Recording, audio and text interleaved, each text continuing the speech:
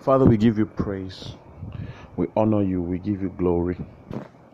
We thank you in the name of the Lord Jesus for the power of your word. We're standing here today only because of your grace. Thank you in the name of Jesus for divine favor and supernatural ability. I ask in the name of Jesus that the next few moments will be moments of life, moments of light, moments of lift. In Jesus' mighty name we pray. Well, good morning. It's an honor to be in your space, bringing you God's word. As we approach the 100th episode of Faith and Hope Pills on Anchor, I am excited again to just come into your space and bring you God's word. I'd like to sincerely thank everyone who has been following us and everyone who has been sharing. I want you to know that life works based on principles. You are not going to miss your reward. It's not possible for you to harvest grapes from planting mango seeds.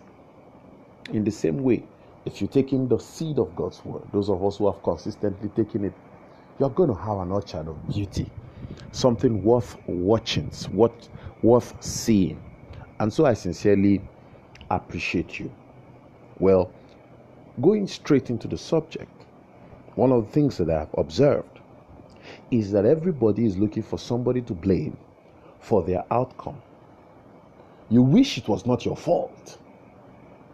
When things go south, you really want somebody else to take responsibility for it. And this explains why the success shape is still a pyramid till today.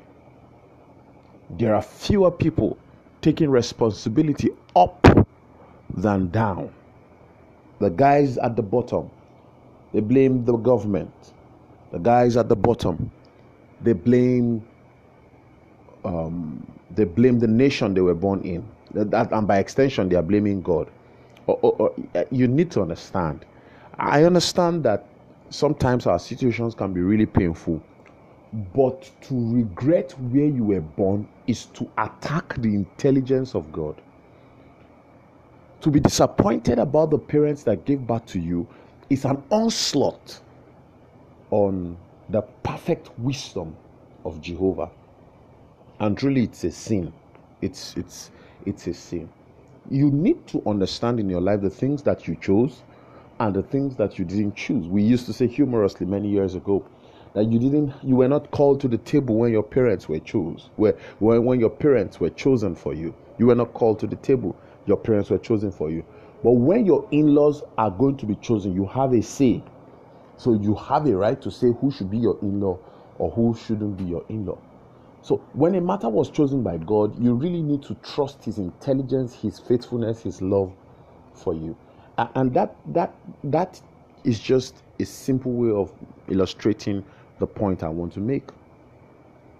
If at the end of 2021, the prophetic word doesn't seem to be fulfilled, you are willing to blame every other person except yourself. And so the failure said it was Mr. Jones that caused it. If Mr. Jones had woken up early and come and given to me what I ordered, I will not have failed. The failure always looks for somebody else to blame. And that's why it's important for me to tell you.